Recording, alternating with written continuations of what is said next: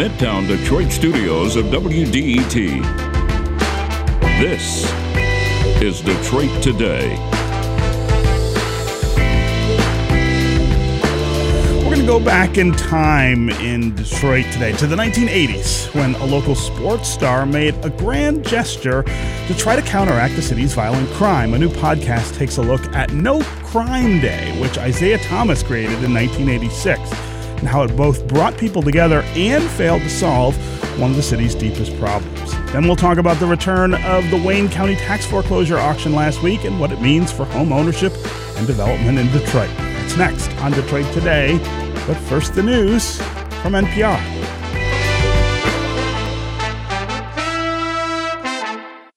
Detroit Today is supported by Michigan School of Psychology in Farmington Hills, educating psychologists today who will transform our world tomorrow. Learn more at msp.edu.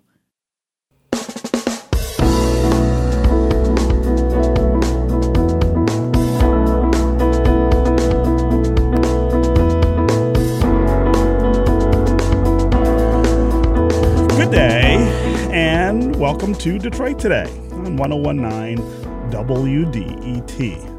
I'm Stephen Henderson, and as always, thanks for tuning in.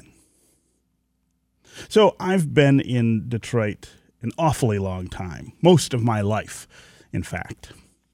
And as long as I can remember, which is way back to the 1970s and 1980s when I was growing up here, we've had this awful reputation for being a violent and unsafe city, deserved or not.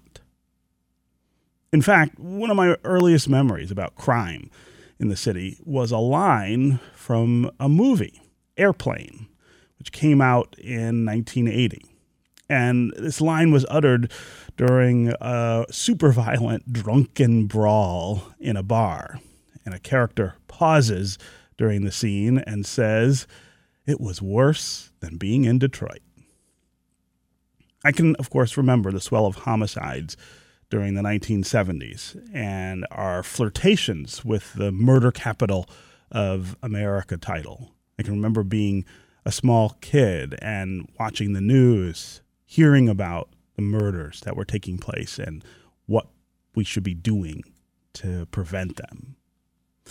I remember the introduction of crack to the city's drug trade in the 1980s and the way it ushered in an entirely new shade of violence and killing.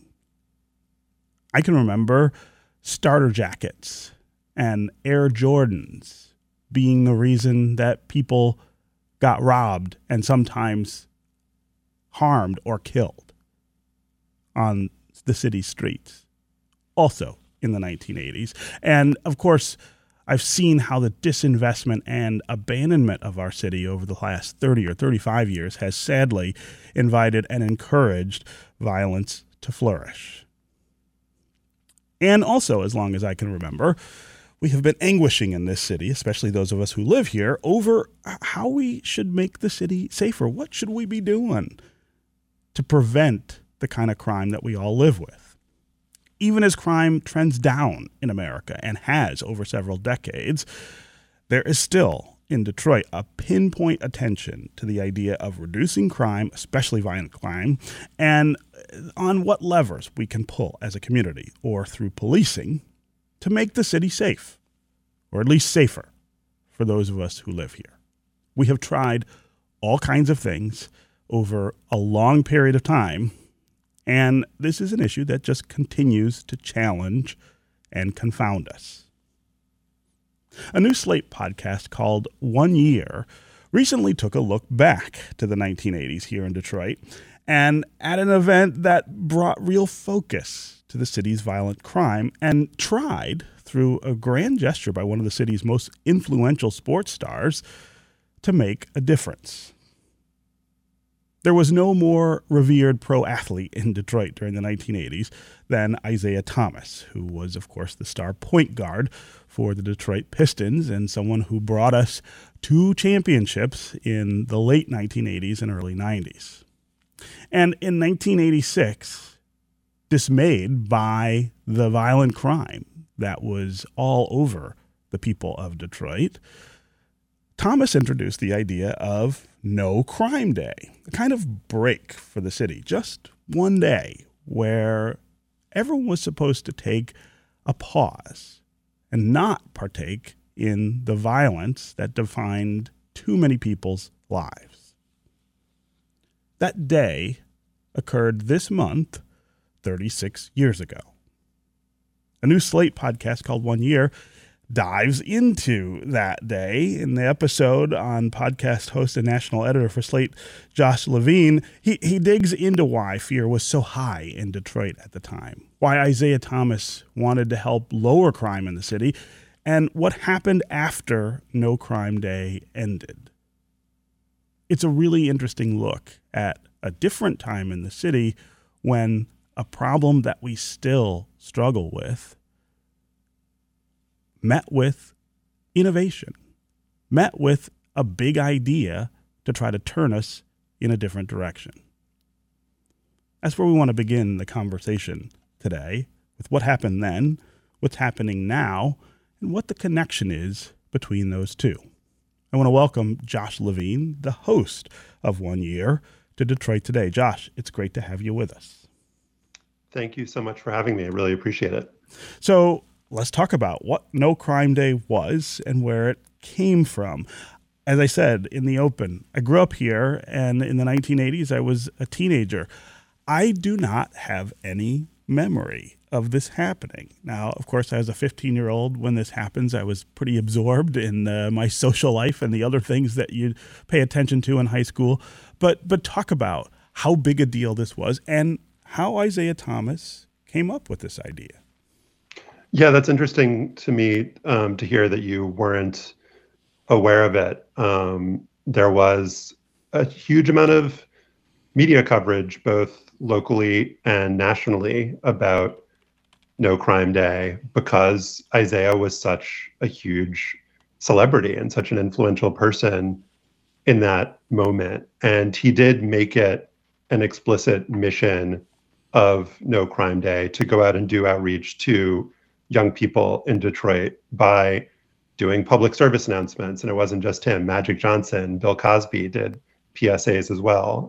But he spent a lot of time just traveling around Detroit and going to schools and delivering this message, like you said in your open, that let's just have one day in the city at a time when violent crime was such a concern. Let's just have one day where that isn't a concern, where we can all take a break. And not just that, but also where we can show each other and show the world that Detroit isn't the Detroit that you talked about that was kind of name-checked as a joke in Airplane, that was known as the murder capital of the United States, where Detroit and Detroiters could prove that they weren't that, and that they could, the people of Detroit had the capability to be and do something different. And I want to put this in a little bit of context, too, for people who maybe were not around in the 1980s. But there's something about this that strikes me as being in the same category, I guess, as lots of other things that we did in the 1980s. There was almost an obsession, it seems, with big events, kind of grand gestures, as I described this in the open, that would lead us to a solution for a big problem. I'm thinking of Live Aid or Farm Aid or the other kinds of things that we saw celebrities doing in that time period that were designed to draw people's attention to something. And the idea was, hey, we're going to do this, and then after that, things are going to be different.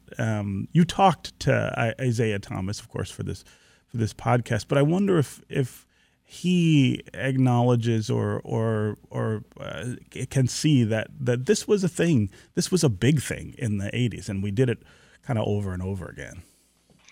Yeah, one that wasn't as celebrity focused as the others you mentioned, but was huge in 1986 was Hands Across America. Right. The event to raise money to fight homelessness. And so, yeah, Isaiah had gotten the idea for No Crime Day from his hometown of Chicago, where it had taken place a few years earlier in the 1980s, and had not been as large of an event as what he ended up putting together in Detroit. But he certainly understood what his influence was as a celebrity, and that people would listen and pay attention to him because of his status as a basketball star.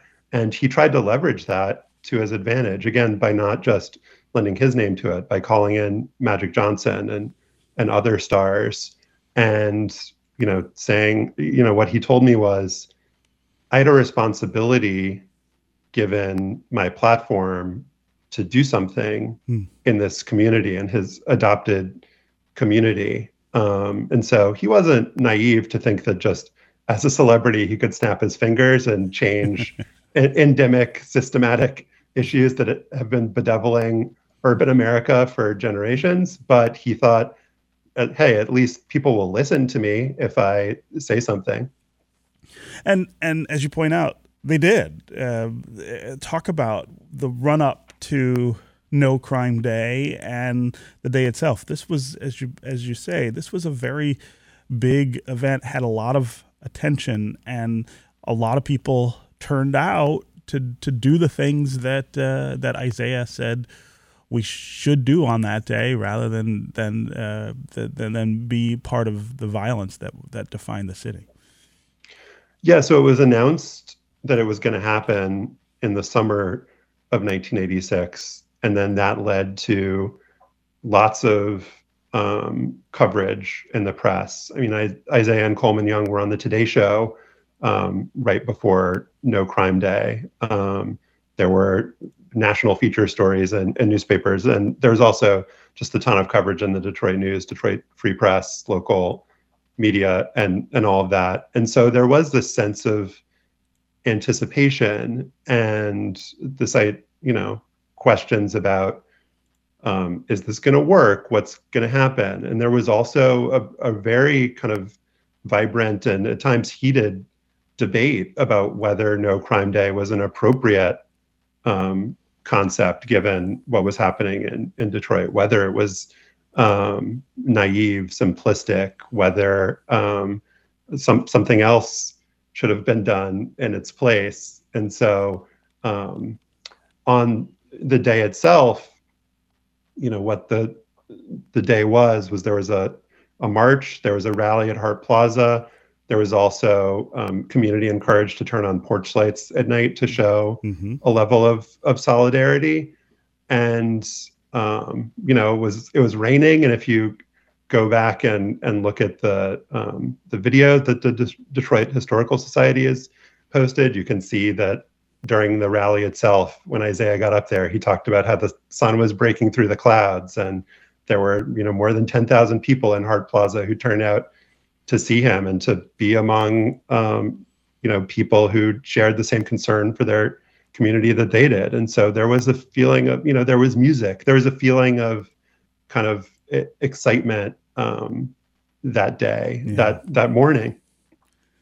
And it does become this big event, as you point out, but it doesn't exactly, even on that day, achieve what we wanted.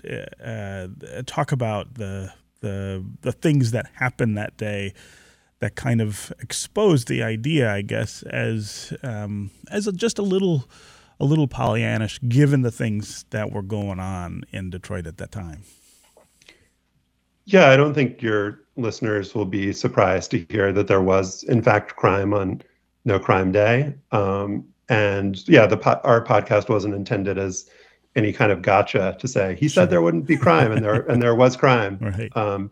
But what we did do is speak extensively to survivors, people who, in one case, had his partner on the Detroit police force was killed on No Crime Day. In another case, the sisters of a teenage boy who was killed on No Crime Day, and sort of delve deep into those stories, their lives and backgrounds up to that day and what happened on the day, and then how those survivors have kind of dealt with the aftermath of it. But yeah, I mean, one of the big stories coming out of that day, the New York Times ran a story, and the headline was about this police officer, Everett Williams, who was killed on No Crime Day. And that sort of became, in some ways, in a lot of ways, the way in which No Crime Day was looked at and remembered, not as this moment of hope and possibility, but of kind of, I guess, failure would be a harsh way to put it. But that's kind of the way it was framed in a lot of the coverage and the way it was thought of. Yeah. I want to play a little clip of Isaiah talking about No Crime Day and whether it failed. You got him to kind of open up about that. Let's listen to what he said. There's always going to be critics. And by the way, the critics, they're not always wrong. Now, when you say fail or failure, to some people, they would laugh at that.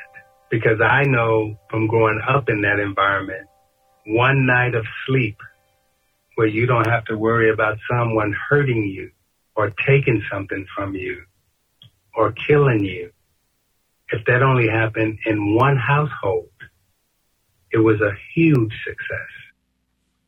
Yeah. I mean, you can hear in his voice all this time later that kind of emotion about what he was trying to achieve and why.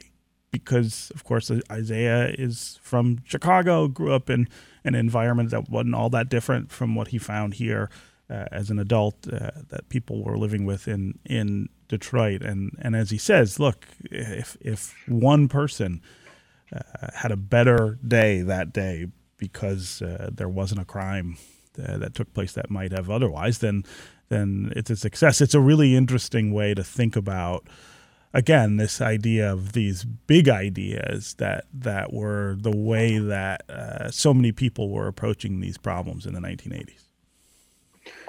There is a sort of strength and power that one can draw from the mere kind of presence of other people at an event like a march and a rally, just to know that you're not alone in your concern for your city, and kind of laying a marker down, like, we all care and we're going to come together to try to do something. I think the thing that's really interesting to think about now, and I talked about this with the city's then public information director, Georgella Muirhead, is the framing of the day as No Crime Day. And it just, I think, opened up Isaiah and the city up to a degree of criticism and an obvious kind of gotcha moment, right? But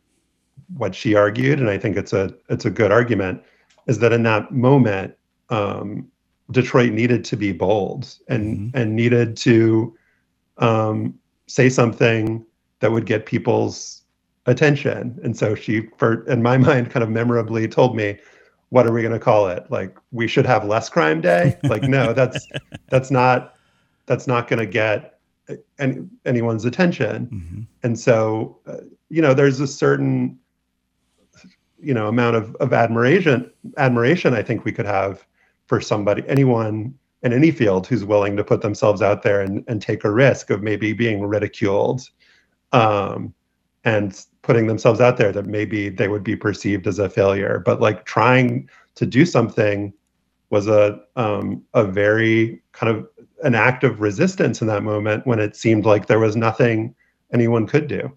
Yeah.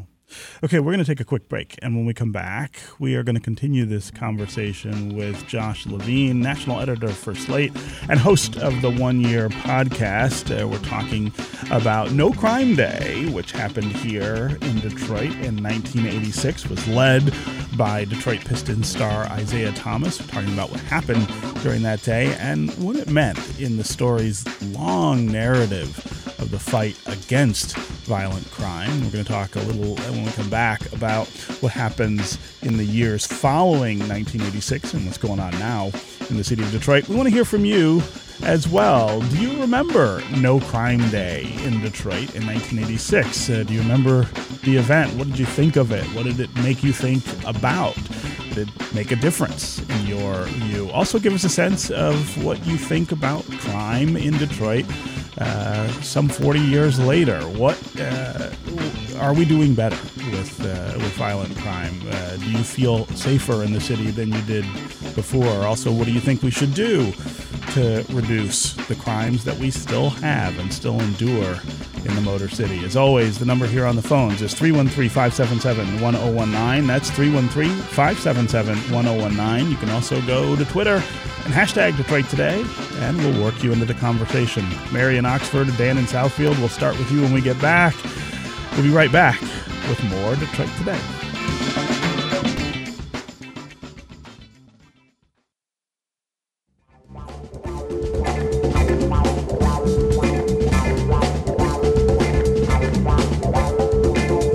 I ask on this day that we all chill and make it a crime-free city, a day where we can all feel safe. Crime's root causes were tough to grapple with, but the solution Isaiah was proposing, that was simple.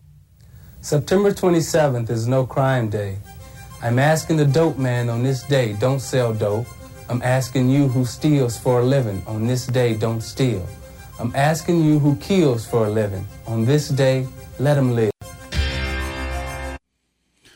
That, of course, is Detroit Pistons star Isaiah Thomas back in 1986 calling for No Crime Day here in Detroit. You're listening to Detroit Today on 101.9 WDET. I'm Stephen Henderson, and as always, thanks for tuning in.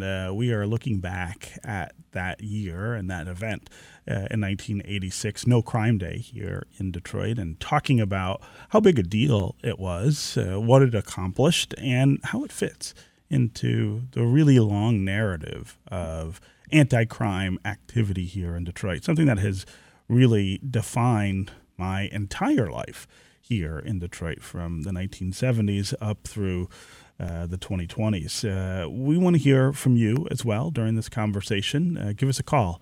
Tell us if you remember No Crime Day. Tell us if you remember taking part, perhaps, in some of the events that day. What did you think about it? What did you think about that kind of gesture as a way of trying to draw attention to the city's crime problems and maybe point toward solutions? Also, give us a call and let us know what you think about the crime we still deal with in the city of Detroit today, and what we ought to be doing to try to make that less something that we all just live with us. We've got Josh Levine with us. He is the host of the podcast called 1 Year, which recently took a look back at No Crime Day, talked with Isaiah Thomas about his involvement with it and his expectations and how he felt about what was accomplished that day. Again, 313-577-1019 is the number here on the phones. That's 313-577-1019. You can also go to Twitter and hashtag Detroit Today, and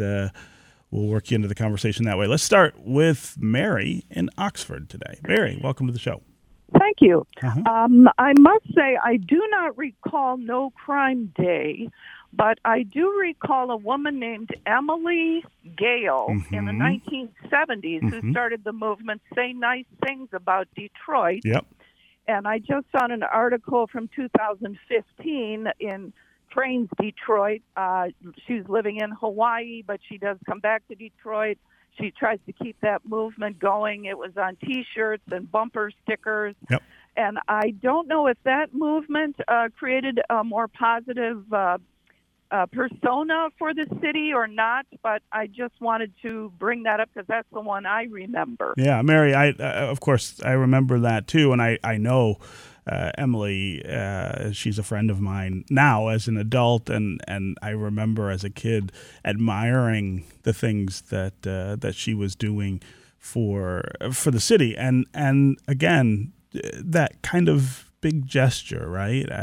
That saying, say nice things about Detroit, that just became infectious. I mean, it was on bumper stickers. It was painted on the side of one of the buildings downtown, one of the first buildings you would see if you got off the Lodge Freeway onto Jefferson. Say nice things about Detroit. She was also really instrumental in starting there was a run, a marathon that she helped start here in Detroit that I think is the progenitor, at least, of the Free Press Marathon that takes place every year still. And so it did have a long-term effect, and she's somebody who has had a lot of influence over our reputation, certainly, in Detroit, and somebody who loves the city quite deeply and shows that all the time. That's a great memory, Mary. I'm glad you called to share that. Let's go next to Munir in Detroit. Munir, what's on your mind? Hey, Stephen, how you doing? Good. How are you? Pretty good. I just wanted to say that it's unfortunate that that even though it wasn't successful, I think it was a little Pollyannish thinking that it would just be no crime. I think that was an impossible bar to set. But I do think it should have been continued because it's about the long-term struggle and fight to change the hearts and minds of people, especially young people. So over time, I think it should have been an annual event and celebration and encouragement where we engage the youth to change that mindset. And also, I just wanted to highlight a friend of mine. His name is Khalil Muhminoon. He's an imam here. Or minister, Islamic minister here in the city of Detroit.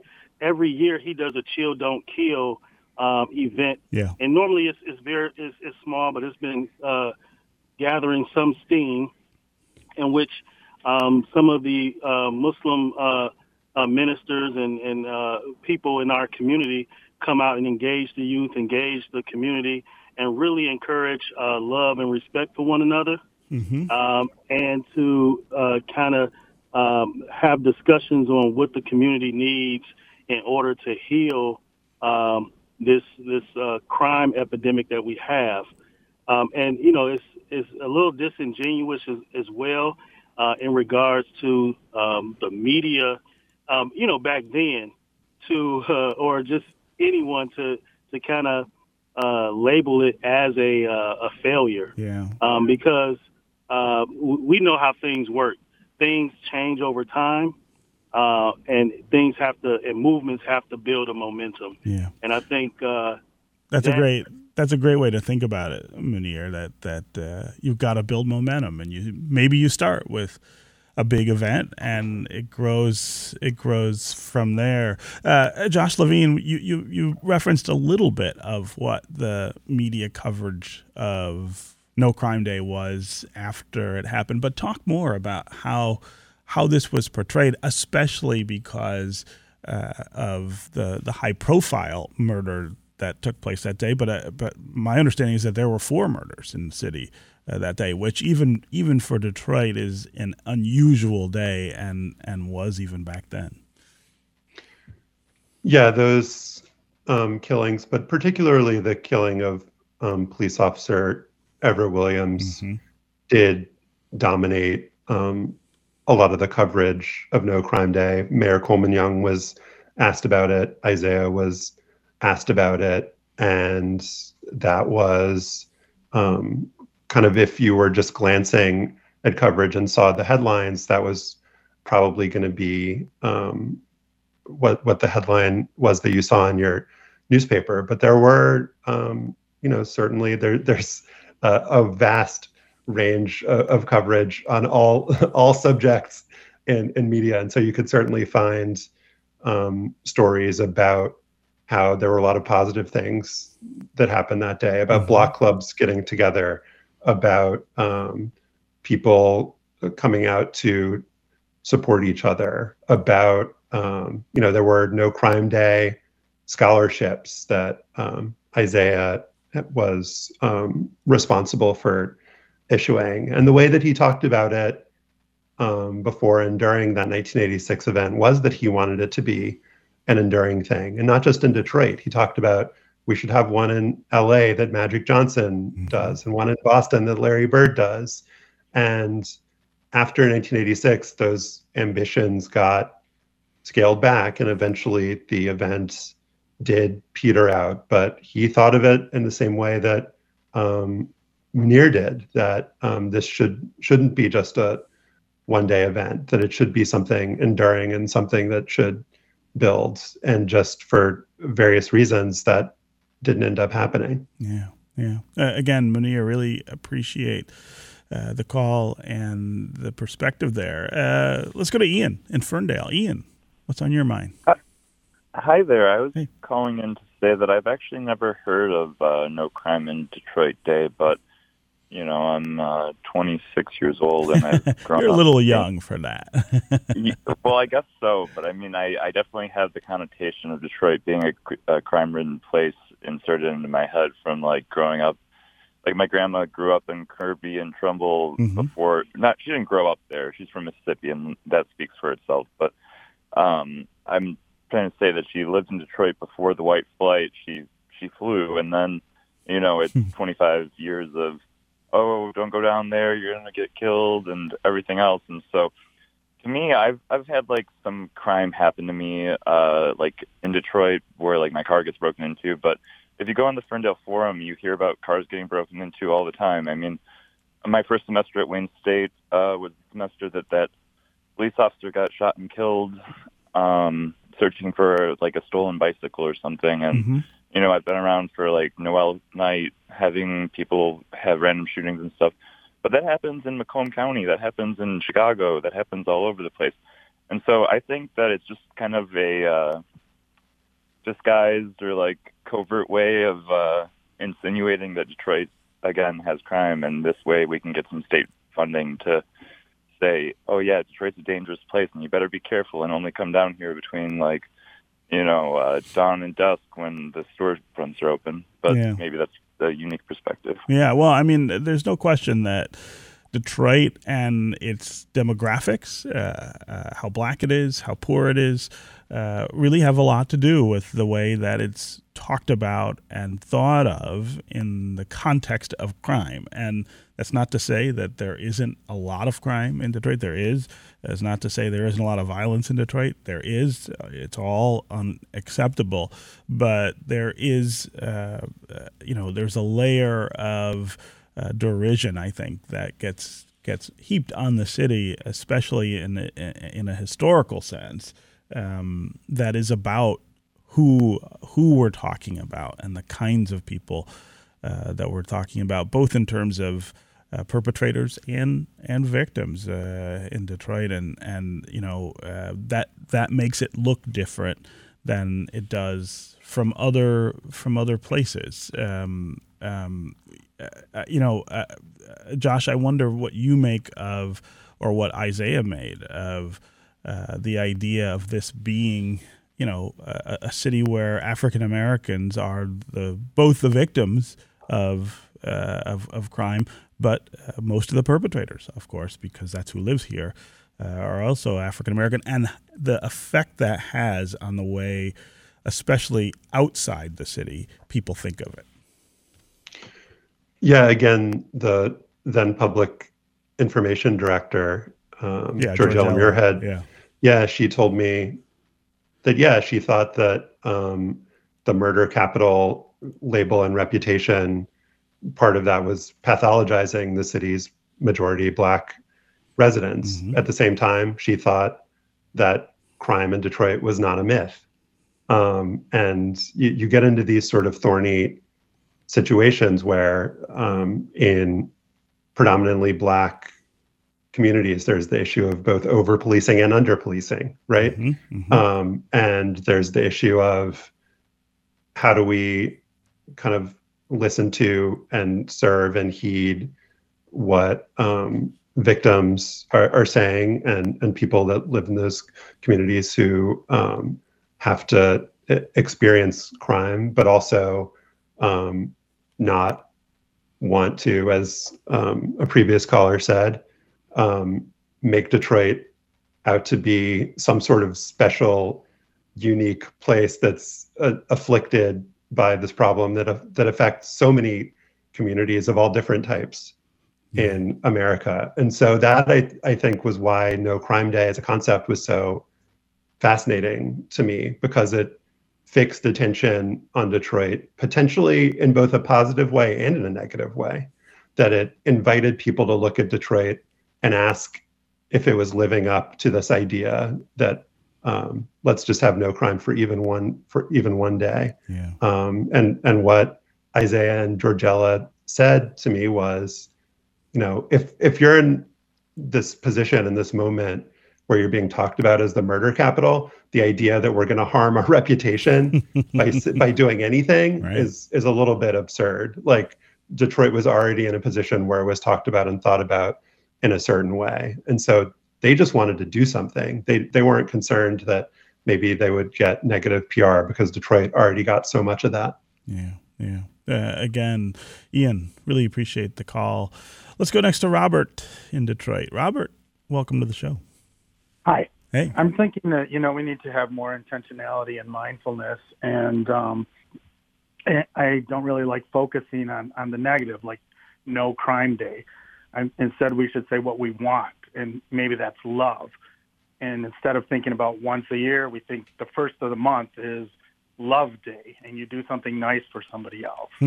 Or, talk to somebody you wouldn't normally talk to, somebody different from you, maybe pay for someone's coffee or whatever.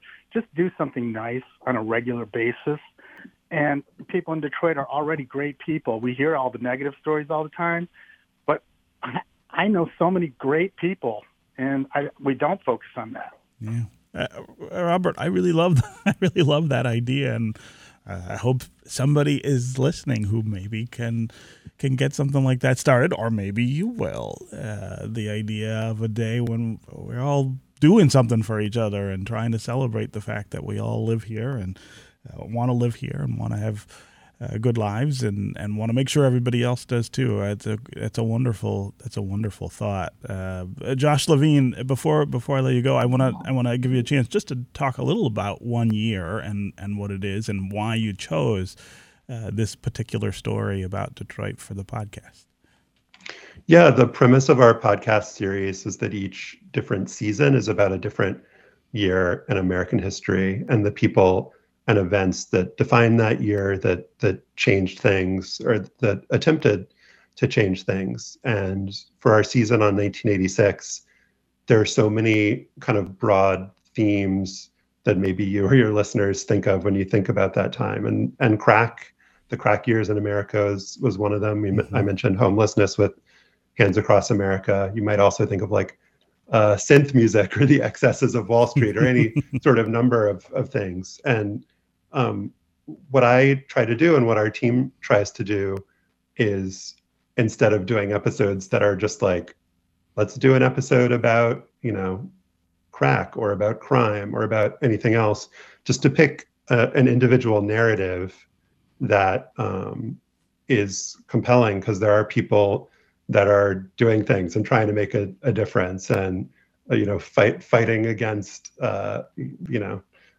whatever in society might be holding them back, and that sort of get at those broad thematic issues through the story of No Crime Day in Detroit. And so that's what we try to do. And I was, obviously grateful that Isaiah agreed to talk about it. And as you said earlier, it's something that he still gets emotional about, that he sees as a kind of defining event in his life, and that he wants people to know about and wants to get the story out. Yeah.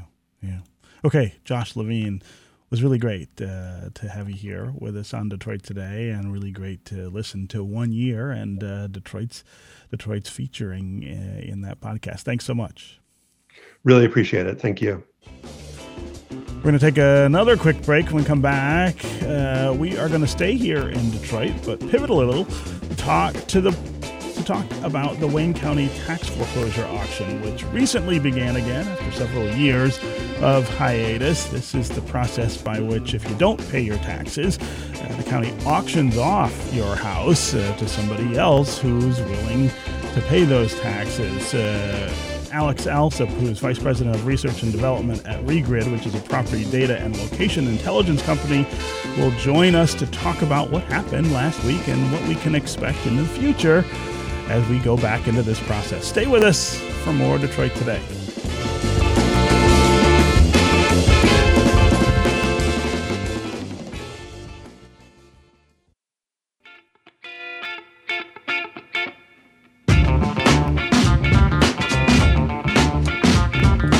This is Detroit Today on 101.9 WDET. I'm Stephen Henderson, and as always, thanks for tuning in. The Wayne County tax foreclosure auction recently kicked off again. The auction happens to ensure that people who are homeowners actually pay the taxes on their home. But the auction and the tax foreclosure process broadly has had terrible, terrible consequences here in Detroit.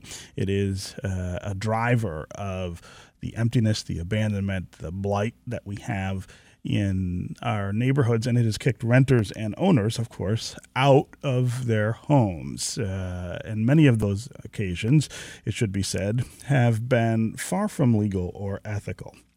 About 100,000 Detroiters lost their homes by being overtaxed by a cumulative $600 million between 2010 in 2016, and what's more, many renters have been kicked out of their homes because those homes have been foreclosed on as landlords intentionally, in some cases, don't pay taxes. This is a pretty big mess in our community, and it's something that we've talked about for a really long time here on Detroit Today as something that we should be rethinking, that we ought to be spending some time coming up with a better way to make sure that taxes are collected. Of course, those taxes make city services possible and county services possible, but that people who are unable to pay those taxes or to keep up on them aren't subject to actually losing their homes. To talk about this, we've got someone who knows a lot about the issue. Alex Alsop is the Vice President of Research and Development at Regrid, which is a property data and location intelligence company.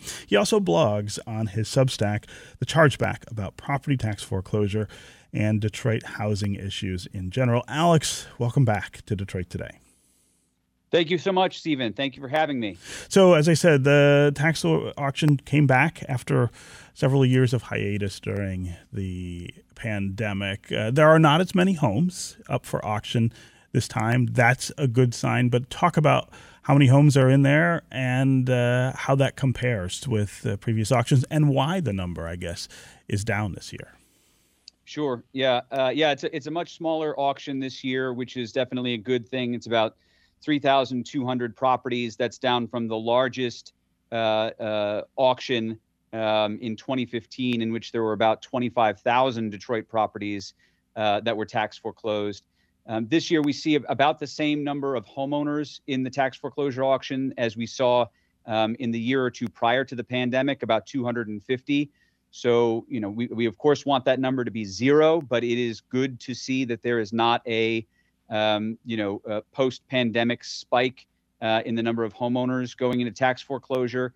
There is an increase in the number of renters that are in the auction this year. There are about 1,000 renter-occupied homes in the tax foreclosure auction this year, and that's an increase from about 250 in 2018 and 2019, the two most recent auctions prior to the pandemic. And that's probably due to a bit of a hangover of landlords not paying property taxes during the pandemic, walking away from some of these properties. And unfortunately, that means that there is an increase in the number of renters that are in the auction this year. Yeah. So you're one of the people in the city who's done a lot of work trying to make sure that people know what the process is here, that people know when their properties are in jeopardy of being foreclosed. Talk about how that's affecting the process. I feel like there are more people who are more on it, I guess, these days, thinking about how to make sure that properties don't get to this point. You do get 3 years before the county will foreclose on your property and put it in the auction. And there are lots of ways to intervene during that 3 years to make sure that people don't lose their homes. Yeah, absolutely. And one of the big points of progress has been the decline not only in homeowner tax foreclosures, but in homeowner property tax delinquency over the last few years. The most effective way to not wind up as a homeowner in the tax foreclosure auction is to not owe delinquent property tax debt. And the vast majority of homeowners that have lost their homes to tax foreclosure auctions over the years really shouldn't have had to pay the taxes that they lost their homes over because they were qualified for the city of Detroit's property tax exemption, which can eliminate their current year's property tax bill. And prior to the pandemic and sort of the mid part of the last decade, the city was seeing about 3,000 homeowners each year receive a property tax exemption. Last year, or 3,000 homeowners receive a property tax exemption each year. Last year, that figure was 15,000. So there's been a huge increase in the number of homeowners getting property tax exemptions, which is very good. That prevents new debt from accumulating. But then there's also pay as you stay, which retroactively reduces the property tax debt owed by homeowners, and programs like the Detroit Tax Relief Fund from the Gilbert Family Foundation, and now also MyHalf, which comes from MSHDA, a government program. And both of those will pay off low-income homeowners' property tax debt. And those are both contributing significantly to eliminating property tax debt amongst homeowners who receive property tax exemptions. So we've gone from, really only having palliative care year after year and trying to get as many homeowners as possible out of the auction frantically to now having a 100% effective vaccine. You cannot be tax foreclosed if you don't owe property tax debt. And that's what the combination of the property tax exemption and things like the Detroit Tax Relief Fund and MyHalf are accomplishing. Yeah. How are we doing on the idea that this is just not a productive way to A, collect taxes, and B, preserve home ownership and home occupancy in the city? I know that's a big question, and there are lots of things that would have to be worked out for us to do it differently. But this is such a driver of negative consequences in the city that it seems like there is, a lot of people acknowledge that there's some urgency around it. I wonder if the pandemic was a reason to step up that urgency, or whether it was a distraction that got us away from that. Yeah, it's a great question. I think, the pandemic did, I think it did create a lot more urgency to try to address, what people correctly saw as an enormous risk that tax foreclosure could swell again if steps were not taken to sort of tamp it down.